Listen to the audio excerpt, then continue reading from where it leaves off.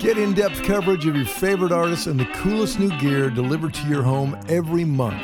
With a print subscription to Premier Guitar, you can take the best guitar content on earth with you anywhere. No Wi-Fi required.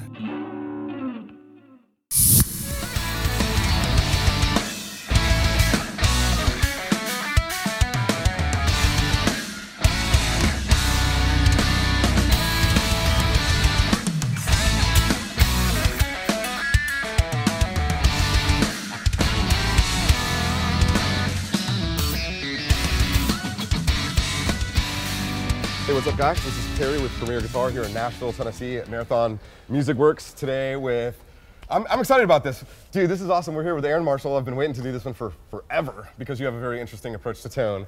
Before we go any further, please subscribe to our YouTube if you don't already. If the rig rundown is not enough for you, you could supplement it by getting the magazine sent right to your house. You should do that. Okay, let's get to business, man. All right. Dude, this rules. I've been really excited to do this for a long time. Thanks for having me, man. I've got a couple of tonal questions for you, but let's start with guitars, because you got some new friends out with you this time. Oh yeah, right? All right, big time, yeah. Cool. Well, let's start with what you call your number one for this tour. Yeah, let's begin there. So, This thing is so sick. this is new for me, and I am in love. And this is essentially the first iteration of a guitar that I am working on with Mayones in Poland. Polish And company, right? Yeah. yes, and if some of your viewers don't know about Mayones, they have been in business for over 35 years. They're wow. a Polish custom shop that are known for extremely high quality builds. This is basically, we're playing off of so this model is called Regius, and that refers to the silhouette of this guitar. And this is their Regius core model, core meaning that it's actually a carved top. That's sort of how they delineate between the regular Regius, which is a flat top, like a slab, basically like you would see, like any fast super strat style guitar. Sure. But they've now introduced carved top, which I also love. Based on sexy. everything that I've played prior and the things that I really like about guitars, this sort of embodies all of those things. So, like I said, the Regius name refers to the silhouette, and Regius core refers to the fact that this is a carved top guitar. So I'll give you a rundown on the anatomy. Basically, this is we'll start with the back. This is a mahogany body as far as the wings go, and this is a neck through construction. Mayones are known for doing these 11-ply laminate necks. Oh, wow. So we've kind of gone for this like antique kind of murdered out black, so you can't really see as much as maybe on some of their other builds. I have a couple more coming that are natural where you can, or if you look on their website, of course, Instagram's a good place to check them out. You can see all the different stringers in the neck construction, but this is a maple dominant neck. And when I mean maple dominant, most of the stringers in the neck are maple, and then you have some mahogany, and I believe they use an exotic hardwood called Amazakaway as well. So there's 3 different woods in here. And on top of it being 11-ply construction, it also has carbon fiber in the necks, and that was something that David really wanted to feature for me because I tour a lot. Sure. And I'm happy to report that between India and, well, actually these didn't come with me, but essentially we were in India at the beginning of the tour, and these traveled from Toronto to Los Angeles, and then they've been through every single weather condition possible between then and Nashville. And the necks have not moved at all. Stayed put, huh? We've not done a neck adjustment on this or its 7-string counterpart, which is amazing. All right, side note, before we go any further. Sure. India. Dude, that is so rad. What's this metal scene like? It's actually enormous, and this music is really, really big there. Really? And it was our first time there. It's been a long time in the making, but we went down there for a festival called the NH7 Festival, and we played there with an Australian band called Carnival. And we co-headlined that festival, and it was incredible. It was one of the most unreal things we've ever done. So crazy. And then we did some club shows as well, and it was all amazing. We'll be going back. And I'm guessing that flight was brutal. It was a couple of flights, and it was all internal flights as well, and it was, But stay put. Yeah, well, these didn't actually come with me, so that was a little okay. mistake on my part. I actually brought my, what's functioning as my backups currently, and maybe we'll get there, but I brought some different guitars because these were so new for me at the beginning of the tour. I would cry if they were damaged before I could enjoy them properly. Right. So they traveled from Toronto to Los Angeles in the bus. My tech grabbed them, and we literally just pulled them out, and they have not moved. So no neck adjustments on the entire tour, which is incredible. And I'll finish off the specs for you. So it's mahogany body. Like I said, it's this maple dominant neck with mahogany and Amazakaway. And then we have this gorgeous 5A flame maple top in this unreal sort of jadey teal finish, which is like my favorite color. So cool. Absolutely love it. And then there's an ebony fingerboard on here. The entire guitar is bound and purfled with this black perloid, and they do this really nice Guys, check black this out. ABS and then this white pinstripe as well. That is so slick. It's gorgeous. The view is amazing. I'm so in love with the way these things look aesthetically. And then as far as the rest of the details go, this is a custom 3-way switch from Schaller. I've used, historically, basically 5-way switches to get an array of tones for my guitars, but on a 5-way, I found, especially live, and I'm trying to cater my tastes more to what I do on stage Sure. and have that translate into the studio because I sort of live here more than I live there. So this is a 3-way, and it's just bridge humbucker, and then it's inner coils split, and then neck humbucker. So it's basically like rock and riff, or edge, as I would call it, something that has a little more bite. And then all the spank and twang stuff, edge of breakup sounds, and we do a lot of split coil sounds, and then anything that I need for like a more vocal or fluid, fluty, solo-y kind of stuff, that's Sure. kind of like shred mode, basically. And a 5-way in the heat of battle can really. Well, if you biff Yeah. if you biff it and land on 3 or 4, gotta phase I can and still get through, but I had to play this little game where I had to kind of just land it right there. Now with a 3-way, it's really simple, and it's just the exact core tones that I use.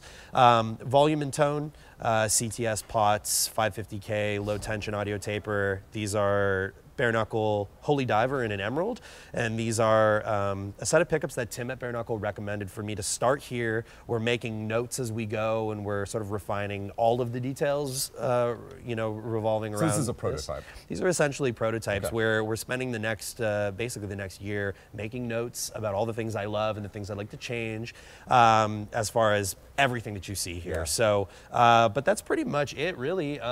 We've got hip shot locking tuners on these guys. Yeah, the open back guys, they're pretty standard. And then, of course, get a lot of questions about this. This is the Goto 510. This is a different model. It's, as far as I know, it's just aesthetically different in terms of sort of this like fairing. Yeah. It doesn't look like the Fender style one. And then it's got these sort of hybrid like bent style saddles that you see on, like I know that like the Ibanez AZs have this style saddle. It's kind of new to me. Usually I use a full solid mass saddle, but I'm really enjoying this whole setup. It's a 2-spring setup to keep things nice and slinky, and so I can flutter and get a really responsive action out of my trem. And I'm using D'Addario 9-46 NYXLs on this guitar in standard tuning. Love that. So that's the rundown. That's always been one of my favorite things about your playing, especially recently. That not a lot of guys playing fusion are doing 6 strings, let alone in standard tuning. I think that is just so cool, and it also, I guess that's a fun challenge for you, right? Was that a hard workaround? It was sort of a deliberate challenge.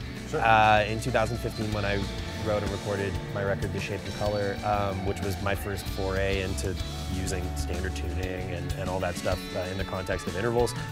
It was a bit of a deliberate challenge in the sense that I wanted to basically create that minor limitation to where I'm not relying on drop tunings or the extra string from the 7-string, and I wanted to see like if I could do what I do just in the real world, if you will, and I love it, and it's yielded great results. We've had, I mean, the last 2 records have almost exclusively been in standard tuning, with the exception of a couple of drop D songs, which we've got a shorter set to support tour for us, so we're not doing any of those. But I've got this guy in standard, and the lion's share of the music exists here with this.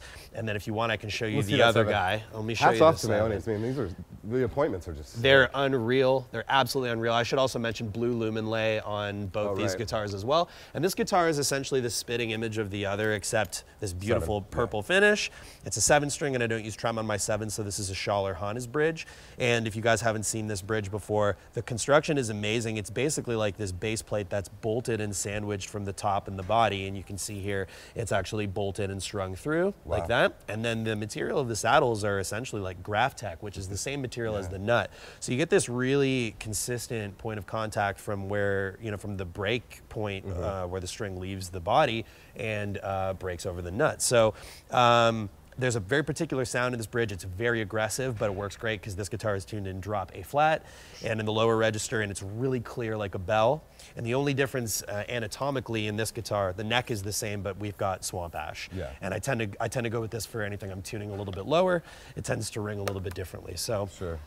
Absolutely love this guitar, and this Slick. one is set up with, it's a bit of a, I'll just reference the gauges really quickly, but we started out with 10-52 and a 68. This is a 26.5 scale guitar. Typically in the past, that's what I've used, 10-52 and a 68. But we found we could get away with a little more slink, especially with the extra inch. So we're actually using, I believe it's 9, 13, 16. So basically it's like the top 3 from a set of 9s, so like my standard guitar. And then the remaining gauges come from a set of 10 to 52. So we left that, and then we have a 68. So we're basically ranging from 9 to 68. And it feels extremely balanced in my hand. It sets up great, plays great, and this is actually, to be completely frank, this is the sickest 7-string guitar I've ever owned in a decade of playing 7 strings. I adore this guitar. Yeah.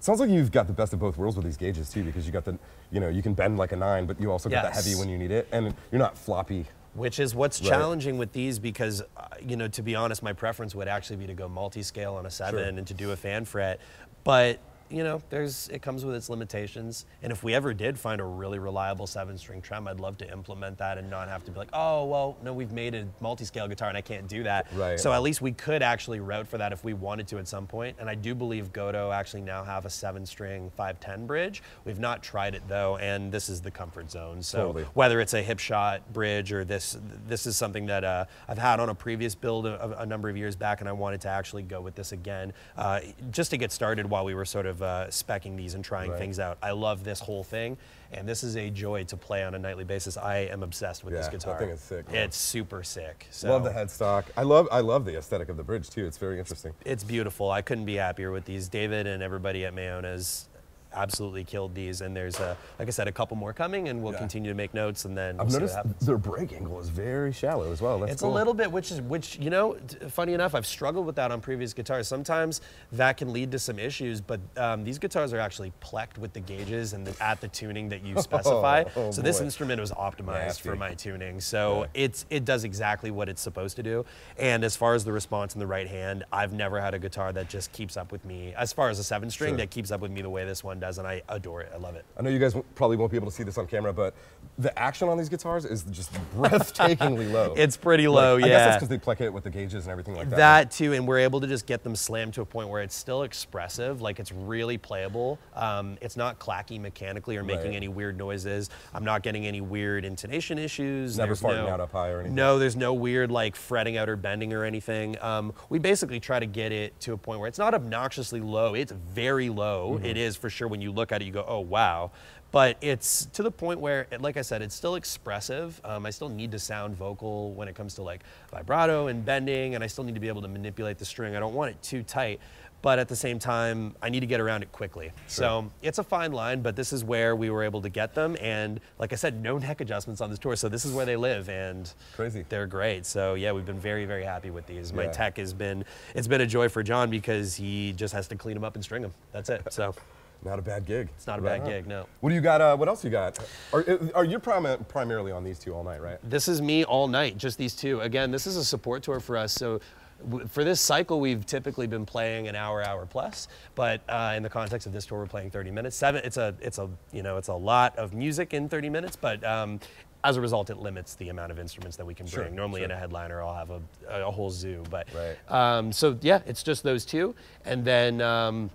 Do you want me to run down the other guys as well? You want to see what else is in the rack? Might as well. I can show you these very quickly, and then we'll get into some other stuff as well. I'm glad you actually brought this one up, because in several interviews you've done, I've heard you talk a lot about roasted maple necks. Yes. I've never owned one. Well, what's the idea behind that? So this is Travis's guitar.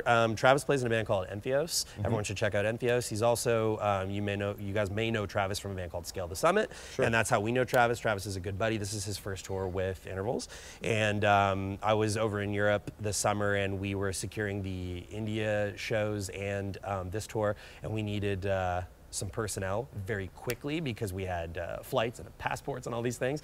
Travis jumped in the saddle very quickly. So this is his first tour with us, and I'll run you down on what he's using. So like Perry mentioned, this guitar features a roasted maple neck. This is a Charvel USA custom shop guitar. The model name is escaping me. I think it's DKM something. I can't recall. But it's very streamlined, super Strat style guitar. Pegasus and Sentient. He's got a series parallel switch and a 5-way Godot 510. Straight to the point. Yeah, roasted maple, and these guitars are also extremely, extremely stable. Even for a flamed piece, which sometimes the curly stuff will wander on you. These guitars are very, very stable. The way they kiln treat these blanks are amazing, and they're quarter sawn. So It's a workhorse. There's not much more to say about it, really. It's, you know, Lumenlay. Travis uses Dunlop strings. I'm not sure exactly what gauge is. Believe it's 10 to 46 on this. Ready for a special offer on a print subscription to Premier Guitar? Visit shop.premierguitar.com now and use this coupon PODCAST15. That's PODCAST15 to get 15% off a 1-year subscription to our in-depth coverage of your favorite artists and the coolest new gear. Offer valid in US only, no Wi-Fi required.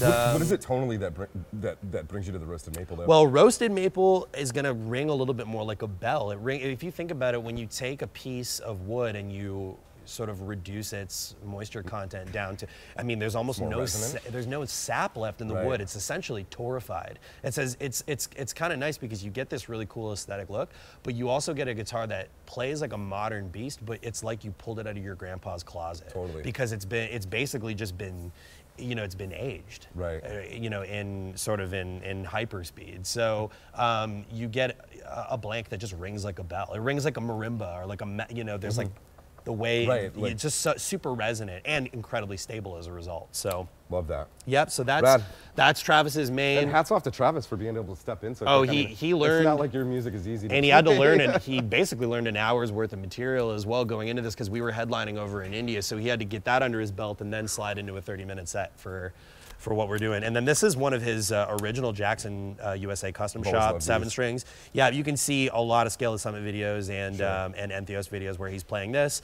Also a set of Duncans as well. I believe it's Pegasus and Sentient as well. This guy is a 5-way. And then this one's got a roasted bird's eye neck on it. I'm not actually sure what the body is. Lumenlay on this guy as well. Similar gauges to what I'm playing. And yeah, and this is a one of a kind right here. Nice, binding is so killer. Big chunky binding. I love this so much. Jackson make an amazing guitar. Yeah. So and Jackson and Charvel are like this. They're birds of a feather. So that's why he has the Charvel. He needed a 6 to do our tour, and that's what we got. And then while we're here, I might as well, while we're taking the opportunity, this is one of the coolest basses I've seen show you in a this long one time. very quickly. This is new for Jacob. This is a Z3 from Dingwall. This is custom made for Jacob. This is the only one of its kind. This is a finish that he designed. This is in his description, the sexy Stormtrooper. So this is basically like a sand-blasted ash top. They've done a black grain fill, and then they've matched the black matte back to the grain fill. So you get this really cool aesthetic. And you can see here, made for Jacob, signed by Sheldon Dingwall. If you guys don't know about Dingwall Guitars, Sheldon's in Canada and Saskatchewan. He essentially has established the benchmark for multi-scale basses. Right. This thing is an absolute beast. It's got Dingwall pickups, but it's got a dark glass electronics. Jacob also uses dark glass on stage. This one is set up in standard tuning. I don't know the gauges, but it's, you know, it's just basically standard with a low B. Damn, dude, this thing is a piece of art. It surely is. And other than, I mean, I don't even really know most of the specs off top apart from the top. I can't remember what the body is. I know that the fingerboard is Wenge and then maple neck. And then they just do these really cool appointments, so cool, like magnets for this guy so you can get in really quickly. Really nice. And then, and then these big bolts. This thing is just super solid. Apart from all of the specs I just ran down, I am not going to pretend like I know anything more about this guitar. So totally get it, all right. So this is Bass World, and we've got a 5-string that we use for the lower tuning as well. But it's also a Dingwall. It's an NG2 or an NG3, which is Nolly's model, and it's some of the first basses from Dingwall that Jacob was playing. It's essentially the same instrument, just 5 strings and tuned differently. So love that, man. So that's the rack. Killer guitars. Cool. And you guys have a kind of notoriously super fast setup, right? Like, what do you, like, on average, from boot to bonnet, what do you say, like, I mean, 10 minutes? Yeah, like, if everything is preset and ready to go, we can pretty much get our show going in about 10, 15 minutes, I'd say. And we've had to do it, like, throw and goes at places like Download Festival, or even on this tour, we had a show in Denver where Sean broke down in Wyoming, and we were all late to get moving. So we basically were as preset as we could be. you know, 5-minute line check and we're up, and that's all thanks to our it's a extremely well constructed in-ear monitor system where the band is essentially self-contained except for the house. We can pretty much show up and do an intervals performance with any PA and be rump to stump in about 10 to 15 minutes, which is pretty amazing. And that's full drum kit, both guitars in stereo, bass. We've got the ability to power cabinets on stage as well as feed a direct system, and all of us get 32 channels of stereo input to our ears, click track, everything's automated. It's like military precision. It's pretty awesome. All right, speaking of stage, you've always been an advocate for modeling amps. Yep. Which is what you're running for this run of shows, right? XFX 3. Three? Yeah, 3. Were you a 2 guy before? I mean, I started out with amps and pedals, Sure. and it's the world that I know. And then when I discovered modeling, which would be maybe 2009 or 2010, it just made the most sense to me because the concept, and I think that young players or maybe guys who aren't that familiar with modeling or gear in general get confused about this. Modelers, it's like the chicken and the egg thing, except there is a definitive because, you know, in terms of the answer to that sort of parable, because at the end of the day, it's like, you know, modelers wouldn't exist without the amplifiers first. And a lot of guys get confused about how to dial a modeler, but for me, it was always a no-brainer because you're supposed to treat the equipment in the modeler as Just if like a you're real amp. in the room Sure. with it. So it was always a no-brainer, you know? It's like, yes, you can overcook things and go crazy in a modeler, but you can also keep things really simple and to the point and yield really quality results. And that's Sure. what we do. My signal path inside the XFX is just like I would do in the real world. So there's styles of amps I know that I can get different sounds from. On this tour, I'm using the PVH 6160 model, Sure. which is basically like a block letter 5150. Yeah. I'm using a Friedman HB on rhythms. I'm using a Brit 800, which is like a JCM 800 for any edge of breakup tones, split a coil little crunchy sounds. kind of vibe. Yeah, dynamic stuff that reacts well to the splits. And then for clean stuff, and I don't have any in my repertoire for this particular set, but I know I've got Travis dialed in on like a USA Mark clean, like an Right, American clean. Gotcha. So those are the kind of like anatomically, those are the amps that we reach for. And then Which everything would is probably be what you'd go for in the studio. in the real world. Yeah, I mean, totally. Friedman all day. You know, I've also got, I have a Sir PT100 in my arsenal at home, and that's essentially like, it's a very similar Hot Rod and Marshall sound. Right. I have a 5150 EL34 50 watt. Ooh. Love that as well. But yeah, these are the types of amps that we go for. I also have a Mesa Triple Crown 100, and that's an array of different tones as well. But yeah, varying shades of overdrive and compression allow me to get the different sounds I want from the front of the amp. I tend to dial all 4 amps just as if they were just right here in the room with me, and then I just use varying amounts of gain from pedals in the chain to sort of give me different responses from the front end of the amp, and then different time-based effects for the different moods and vibes. So I could have a dotted eighth on like a, you know, using like a Memory Man style delay for maybe more ethereal and ambient things. But for my general lead sound, it's kind of like a tapey or an analog delay that's set to where I've got it ducking, you know, a couple of decibels out of my way, and then when I let it go, I get this big tail off it, and these are all things that you couldn't actually do with as much precision in the real world. For sure, with a Strifecta Right. and all the ability to save presets and everything, yeah, you can do that with a timeline and a Big Sky and all that, and I have that rig too, but it's not practical Right. for what we try to do with this show. Especially with so. Cartage, you guys are, you know, playing internationally, and that Yes. shipping would be half of your salary. I can't do it with an analog Yeah, rig. no, that's It's just- crazy. It's simply not possible. So we use the AX8s when we fly. It's even more streamlined. Which and is it's the floor controller the floor for those of you version. guys that don't know. Yeah, and we use the Seymour Duncan Power Stage 170 and then the AX8. And then the big boy version of that rig is what we have here, which is the XFX3 Seymour Duncan Power Stage 700s on yeah. stage. And then some custom Mesa cabs, which, you know, we'll probably get into all that. But that's pretty much that's the ethos on modeling, is Sure. I'm trying to recreate all the things I would do if I was literally in a room filled with gear. Gotcha. So you guys are on ears. Yep.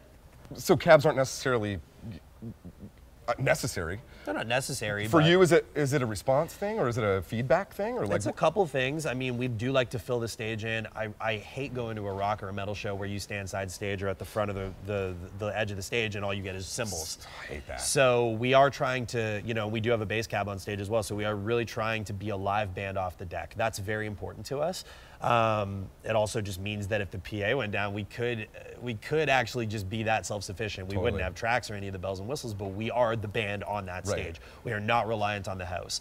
We also use room mics, and we pepper those into our ears just a little bit, and we have those on a fader in the X32 app where we can bring in ambience, and me filling the room in on the stage gives me a three-dimensional quality to the IR that I don't necessarily get when an impulse response is in your ears. It's like it's right weird. here. Yeah, it takes some time to get used to, especially It's very in ears. strange. Yeah. It's a little bit unflattering. Yeah. So a little bit of that depth and space from the room and the cabinet behind me sort of adds a little bit of this like ambience to it where I feel a little bit more comfortable and I feel like I'm in the room with everybody and I'm not isolated. Man. So It's a great approach because I've noticed, especially when it's just direct IR on ears, you are pulling one out so you can hear the room and then it kind of throws you off. Never had to do it with this rig. We implemented this rig just over a year ago. I've never had to pull an ear out. I'm completely content with everything that I'm hearing here, and that's because we just spend the time to get it right. Yeah, so love that. Yeah. All right, let's talk about workflow because you have a very proficient way of handling things. So Sure. you have pre-programmed all of your changes. Yep.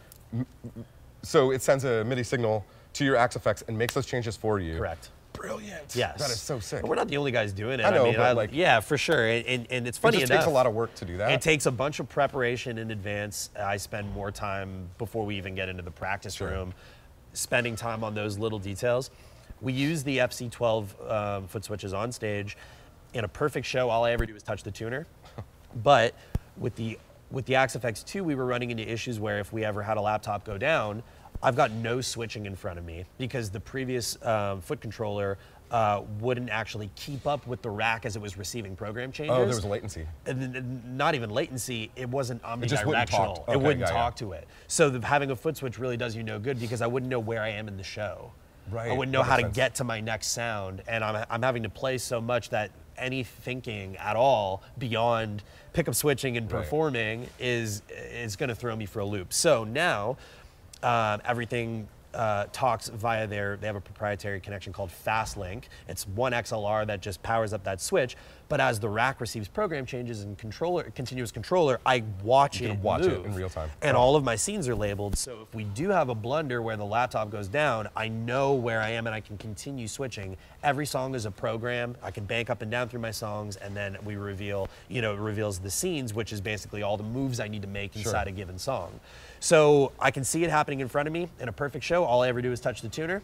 And if we have to, it's there to operate. And Travis is doing all of his switching himself, but I got a lot to think about, and I've put the time in to where all of my show is automated. So. That's, I guess for me, one of the things that I absolutely love about modeling amps is no matter your approach to tone, like some guys that are playing Axe-Fx, they want to treat it like a pedal board. And I like that too. Clean, crunch, gain, whatever. That's fine. And you can do that, or you can do send this. many switches. And I think that can- is just freaking so cool. You can man. get under the hood. And the thing is we have, intervals from the beginning. Historically, I've been really big on trying to recreate the record to a T when in the live environment, and that's something we pride ourselves on. So even things like lo-fi filters and things, and all these kind of moments that you hear on the album where like the band will drop out and you get that little lo-fi radio or the telephone sound, I'm able to just kick an EQ block on and off, and everything is completely automated. It's seamless because it happens within the preset. It's just a scene change. That block just kicks on and off, and you'd be none the wiser, and it takes a little bit of work in advance, but it's so gratifying to just have it all moving and feeling like I'm living within the record live. So rad, man. Yeah.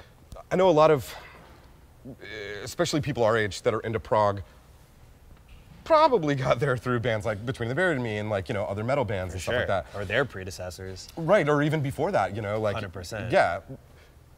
Specifically with like the jazz fusion stuff, which is the techniques are so advanced. I think once you kind of transcend metal, like you start getting into that sort of stuff. 100%. And bands early on, like Candiria, were kind of doing that stuff Going once in a there, while. yeah. And that was kind of like proto, but like for you, obviously you're a metalhead, when you were a kid. At heart, yeah. Right, but I gotta ask, man, like of all the prog and whatever D-word bands that I listen to, you guys have the danciest, funkiest like R&B Yeah. modes, like Yeah. the shapes that you play and like the sounds that I hear. It's like, damn, like the song Belvedere. Yes. Like whenever that song comes on my Spotify daily or whatever, I'm like just jamming in the car because it's like it just jams so hard. That's cool. Is this something you're actively listening to? Are you going out of your way to listen to stuff outside of the genre? Oh yeah, big Okay. time. I mean, I figured that must be the and case. I think that and if you go all the way back to the beginning of intervals and everything did have more of that down-tuned, aggressive aesthetic, and I love that, and we still go there, and I still intend to go there, but you know, for me, I have to keep it fresh. I have to keep it interesting. I need to be honest with myself. And with the last 2 records, there were some vibes that I did want to put the intervals touch on. And something like Belvedere, for example, I grew up, I'm born in '89, and for me, like the early '90s, mid '90s, late '90s, just '90s in general, is like when music was that's the golden, and that's the golden totally. era. And I saw, you know, NSYNC and TLC and Destiny's Child and Spice Girls and the Backstreet Boys and all that stuff live as a kid,